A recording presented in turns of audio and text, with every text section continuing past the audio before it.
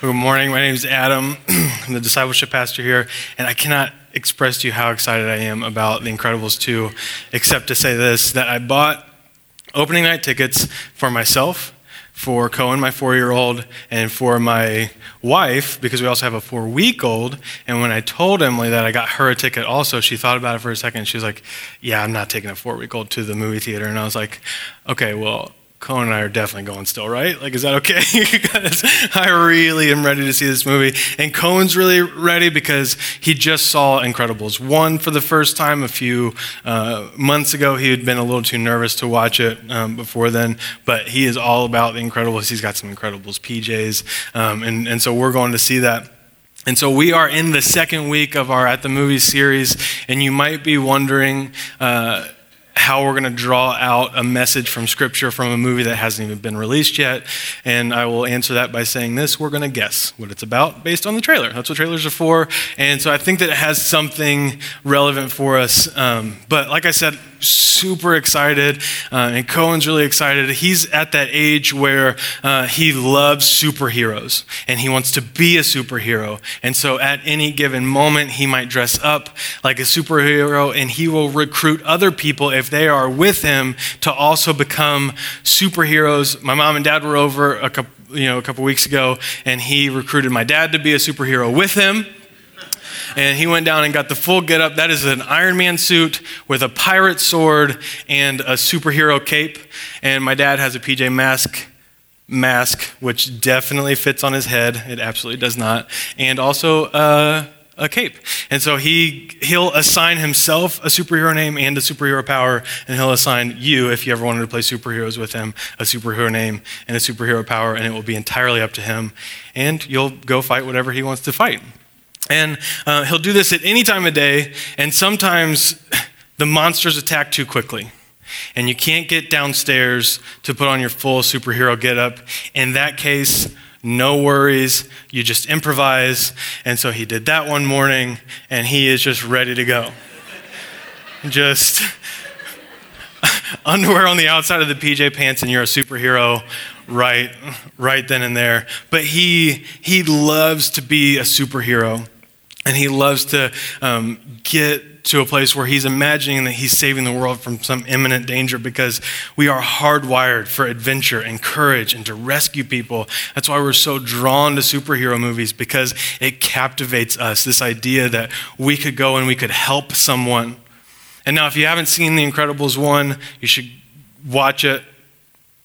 But if you haven't, let me give you the brief synopsis. The superheroes fell from grace. They were doing their thing, saving the world, and then they started to get lawsuit after lawsuit after they were hurting people when they were saving them. And so the government had to force them into hiding. But then Mr. Incredible, or Bob Parr, if you're not real familiar, he goes on some secret missions to try to defeat these robot alien monster things, and goes to bigger and bigger monsters and gets himself in some trouble, and the whole family has to come in and rescue them. And the first movie ends with, spoiler alert, the whole family saving the world. We've all seen this movie, right? And so that's where the first movie ends. They just saved the world, and they're kind of adjusting to the new life with the whole family, accepting that they have superpowers, but still nobody wants them to save them.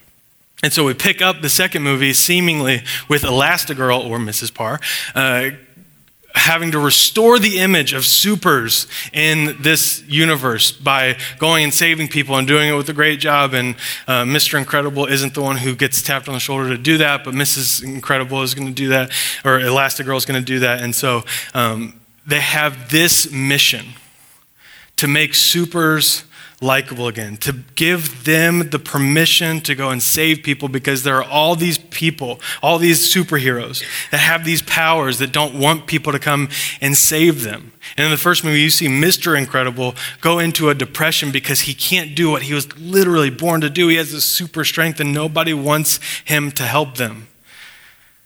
And so here we sit in 2018, holding on to a gospel message that has power for every person. And if we could get people to understand it, they would be saved from a life that is less than what Jesus has for them. And we sit here, and from time to time, culture or the world around us or your friends or your family is like, no, thank you with that. We have all this power. that can unlock potential for people. And because of the mistakes of some of our peers or maybe ourselves as we've walked this thing out, people are like, no. But we still have the same mission, to make Christ known in the world, to be his people out in the world, and to show the world that Jesus is for everybody, and that he has power for everybody, and that he has a new life for everybody. And so we are going to look at two implications of the gospel from 2 Corinthians 5, verses 17 through 21. And there's going to be no spoiler alert.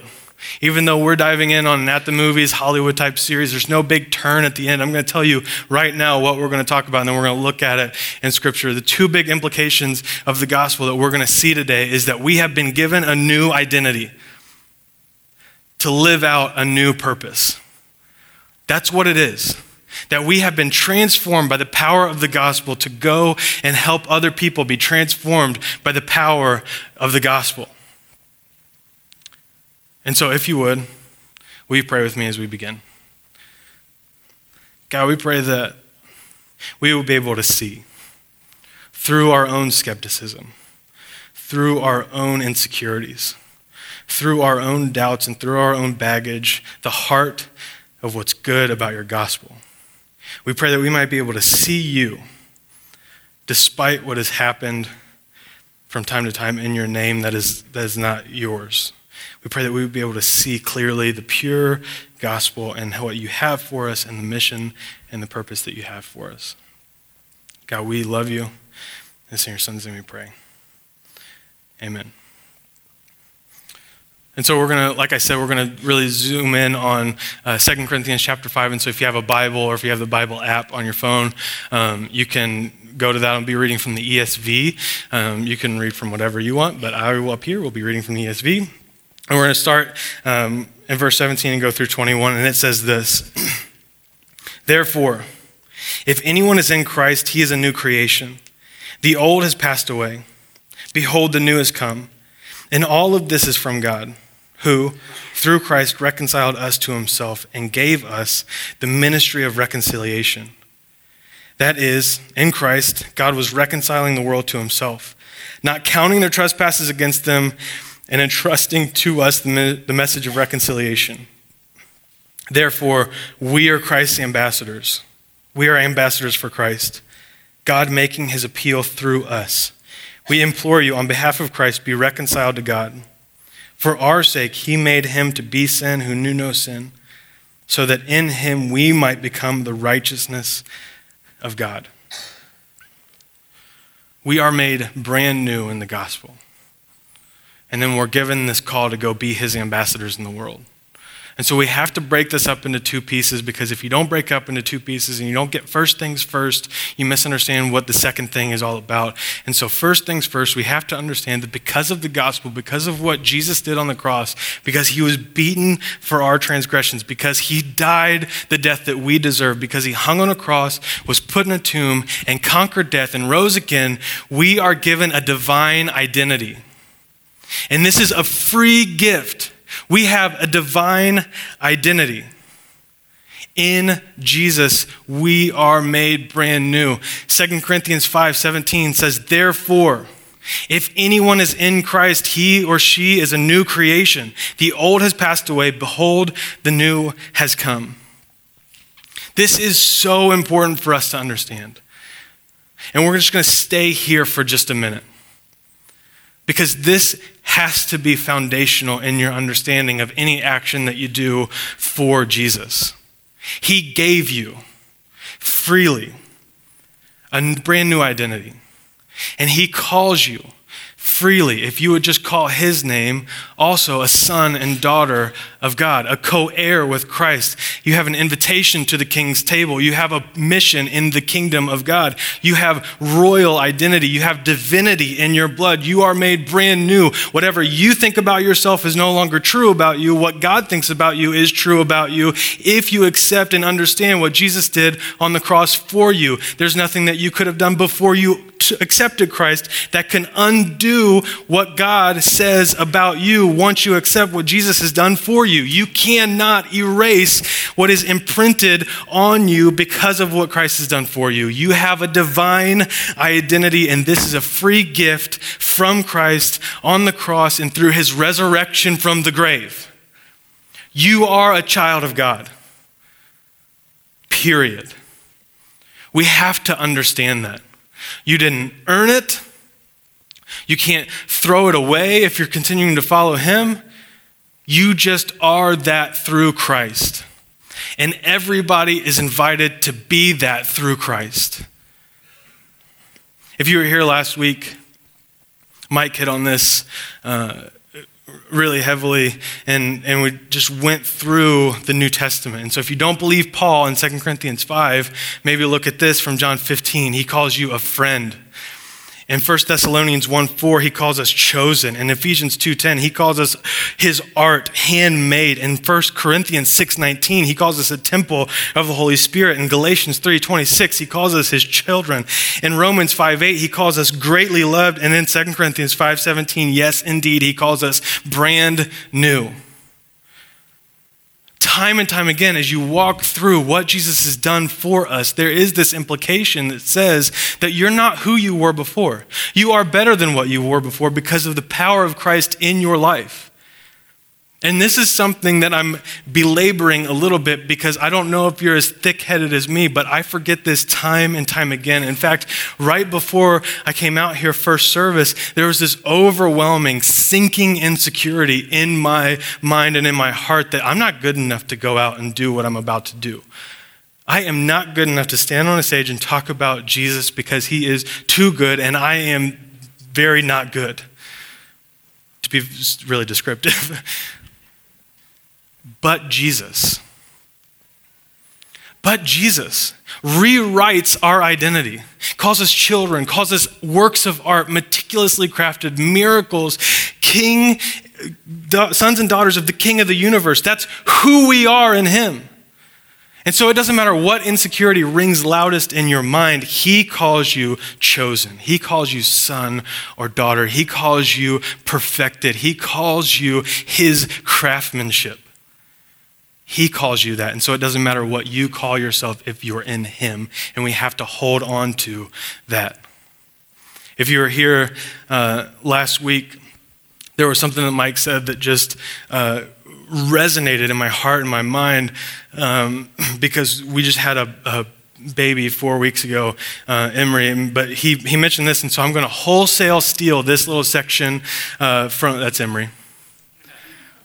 Yeah, I think she's pretty too. I am going to 100% steal this from Mike's message if you were here last week. If you weren't here last week, I found all this and it's just great. And so remember that last week, Mike mentioned that you began when one cell from your mom found one cell from your dad, and each one of those were carrying 23 chromosomes. They merged into one single cell. And when they merged into one, they began to write a brand new DNA code using 4 characters, nucleotides. It began to write out the 3 billion character description of who you are, written in the language of God. And those 3 billion characters describe who God ordained you to be. And on each of those 3 billion characters is God's stamp of approval and divine potential. You are crafted to tell a story of God that only you can tell. You are made meticulously in the image of God to declare his love to the world. And as I held Emery for the first time, you just get overwhelmed with the reality of the potential of a newborn. And I want for her to never doubt who God says she is, to never wonder if she's good enough to live up to her divine calling, to never have any insecurities, to never have any failures or any setbacks, but when she does, to understand that the grace of God is limitless and she can be put right back on the same path. And as you hold a baby for the first time, as I held my baby for the first time as her father, I was just overwhelmed in this realization that I would do anything if she were hurt to make sure she didn't hurt anymore. I would say anything to clarify her identity if she ever started to wonder about who she was and if she was good enough or not. And I would go to any length to find her. If ever she found herself lost, I would do anything. And I am nowhere near the father that God is to all of us.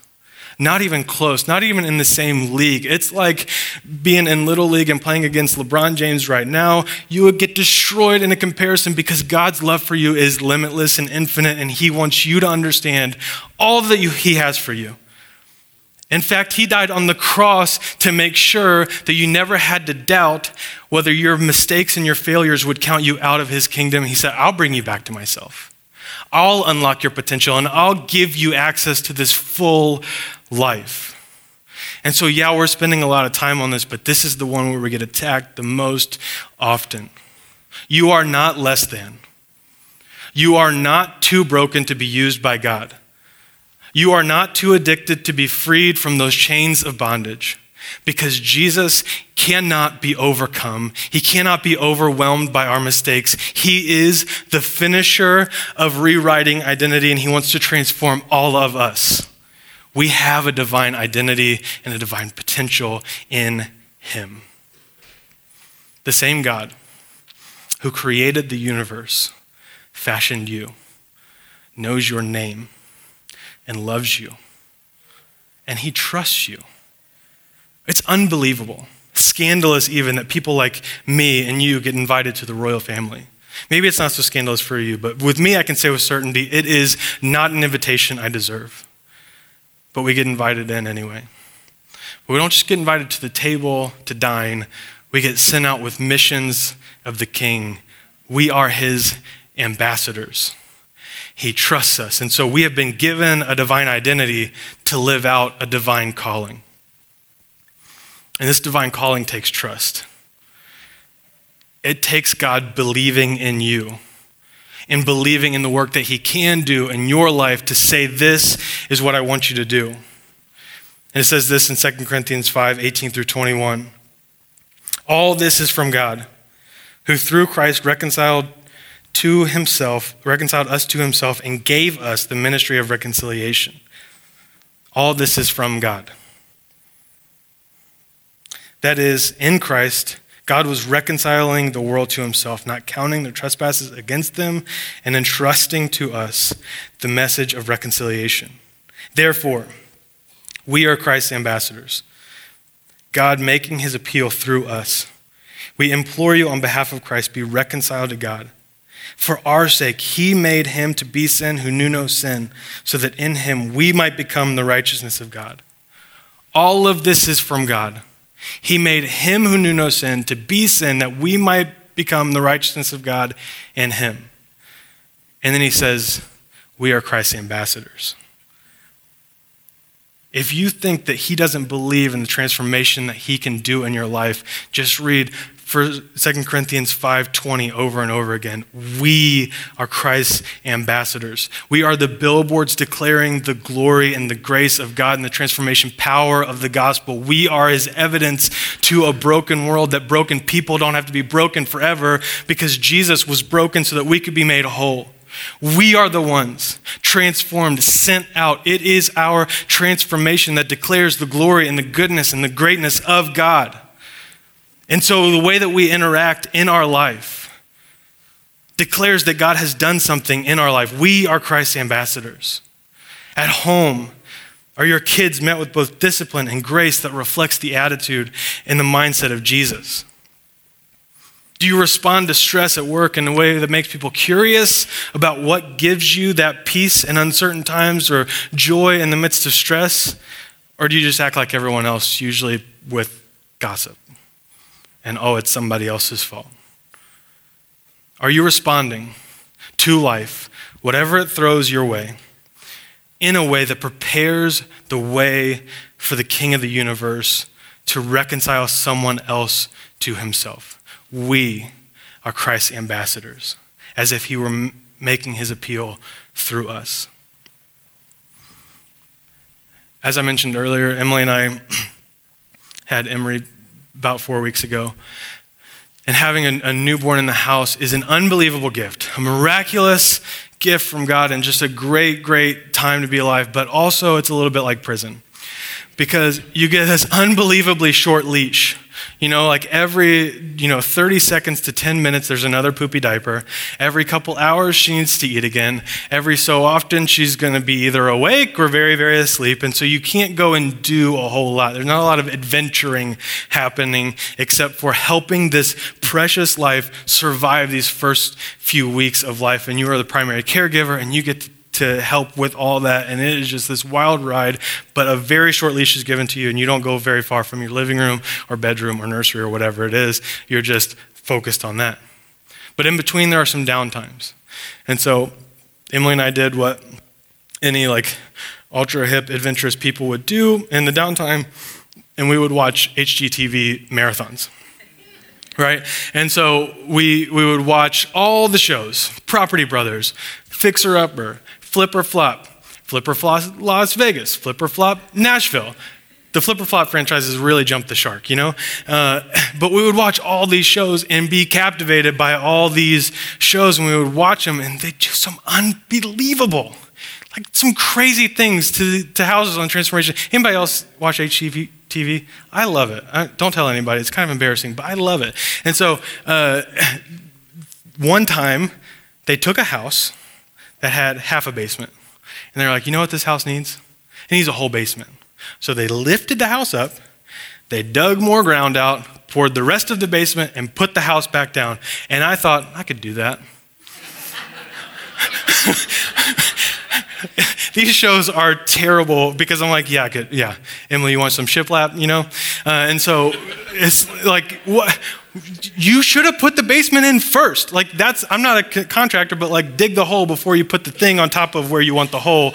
But they did it, and I was fascinated. And I knew that we'd been watching too much HGTV when we were on the way home from visiting grandparents, and Cohen said, "Hey, Mama, I was thinking."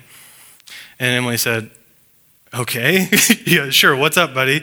And he was like, I was thinking that we should take out the wall between the kitchen and the living room and make Emery a playroom. And it's like, oh, that's really sweet, bud. You want a playroom for your sister. But I think there's a sneakier motive. I think that he's already thinking, I don't want to share with this little person all my toys, and so she needs her own playroom. Knock out the wall between the kitchen and the living room. But he's said that multiple times. He's really into the knocking down the walls part, which I'm like, me too, Let's put a basement in. But all these shows, I have one of two thoughts. One is, I could do that, which I couldn't. And the second is, why not just build new? If you want a house with a basement, it's easiest to start by just digging the basement first, not lifting up a house, pouring a basement, putting a house back down. That seems crazy to me. And now I know that there are realities of the real estate market and overcrowding and economics and whatever. Fine. That's fine. But I think that the reason that these shows dominate, and that there's the same show just in 3 different cities, and that there's the same story just in different, it's house transformations, I think it's because transformations are captivating. It will hold your attention like nothing else to see something go from old and busted to new hotness, it's just this line of, it's just going to get fixed, and this wall that had been completely eaten by termites, it's now a good wall again. Which brings up in my mind, who's inspecting these houses? You didn't notice that one of the walls was missing because it got eaten by termites? Come on, they noticed that one of my windows didn't seal when I bought, anyway, I digress. We are captivated by transformation. And if you just watch the last 10 minutes of any of those shows, you can tell that you're captivated by transformation, because you will be walking in the room and you haven't seen anything else leading up to it, and they're starting to do the before and after, and you're like, well, I'm not going to leave this room right now, and just watch. And the same thing is true in our lives. There can be a before and after dramatic transformation that Jesus has done.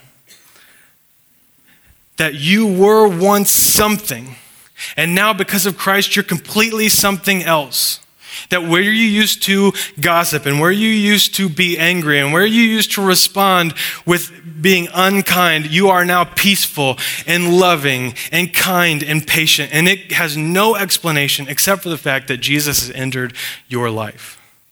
That you were addicted and now you're completely free, and it has no other explanation except for the fact that Jesus has come into your life. Imagine if on these shows they did the big reveal, and time after time the people were like, oh, I don't like that. Or if they didn't actually fix it. The front door didn't work, you couldn't, turn the handle, the windows fell out when you shut the door. Do you think that they would still have a show? Do you think that it would still be captivating? And so the question I have for all of us is, what do people see when they enter your life? Do they see a dramatic transformation? Do they see even a work in progress? Because a work in progress we understand, but if you claim to be completely transformed and your door handle doesn't work, whatever, do they see a transformation that is captivating, or do they see a work in progress that is captivating because of what God is doing in your life? You and I have been restored by the power and the glory of the King of the universe, and we've been made brand new. You were reconciled to Christ, and your life should be getting put together bit by bit, and people will be captivated by that transformation story. We are Christ's ambassadors, as if he were making his appeal through us. What do people see when they enter your life? Do they see trust in spite of circumstance? This trust in what God will do despite whatever is going on in your life? Do they see a peace that surpasses all understanding? Do they see love and joy and peace and patience and kindness and goodness and faithfulness and gentleness and self-control? Do they see the evidence of God at work in your life so that you can be a signpost for the working of heaven in this world? Or do we just want to hide here? We are Christ's ambassadors. We should go and be evidence of his transformation in the world. He is making his appeal through us. In our new life, our transformation will captivate people and get them to ask, why are you like that? Why are you the way that you are? And the answer will just be because of Jesus. He is making me something that I couldn't make myself. He's given me a life that I didn't deserve. Will you pray with me? God, we are blown away by what you have for us. And we pray that we might understand Scripture enough to go and live it out in front of people. We pray that our attitudes might be put in check towards your attitude so that we can be in front of people and show them what you can offer a life. God, we pray that you would just continue to transform us so that we can be evidence of your working in this world. God, we love you and we thank you. It's in your Son's name we pray. Amen. Your next step, if you've never accepted Jesus, is to do that first. Because you can have a new identity, but your new identity comes from Christ. Your new identity comes from the broken body and the bloodshed, which is represented by the crackers and the juice. Your transformation comes in the power of his resurrection from the grave. And so if you want to know about how to find a new life, come and find me after, come and talk to anybody on staff after. We will help you talk about that. But if you have already accepted Jesus and you're being transformed, continue to be transformed by the gospel. Dedicate yourself to studying Scripture. Find community. Find a group. Find people that can hold you accountable to the transformation that will happen in your life as you're following and as you're trusting. Get in a Bible study. Get connected and take a next step in understanding more what it means to be transformed by the gospel. And pray this prayer this week. I was talking to Emily about this, and she told me that what she does every day, and she doesn't know exactly that I'm going to tell you this, and so don't tell her even though she's in the room right now. But she prays every day, God, use me in spite of me. And I think that's an incredible way to start every day. God, use me in spite of me. Put me out there as evidence of your transformation. I will be your ambassador, but you've got to make me good enough, and you got to keep giving me the credentials day in and day out to have evidence of what you can do in your life. And so as you continue to take communion, just pray that prayer. God, use me in spite of me.